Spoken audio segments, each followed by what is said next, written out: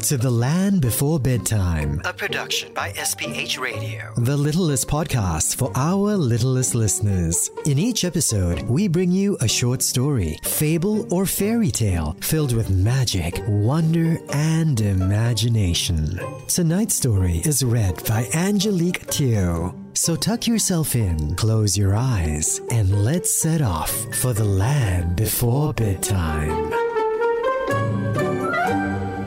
The Ant and the Dove. Once upon a time in the land before bedtime, an ant was drinking water at the bank of a river.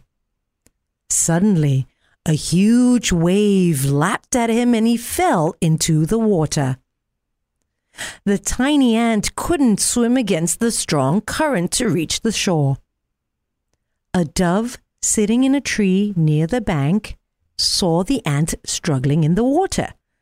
The dove plucked a leaf from the tree, flew over to where the ant was, and threw the leaf into the water.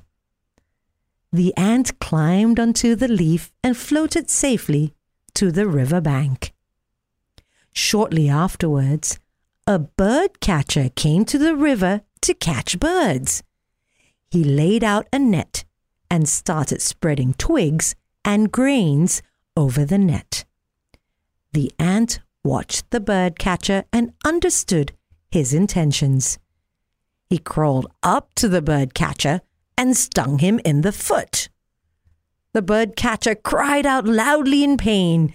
The dove heard the bird catcher and flew away to safety. Moral of the story is, a good deed never goes unnoticed. The end.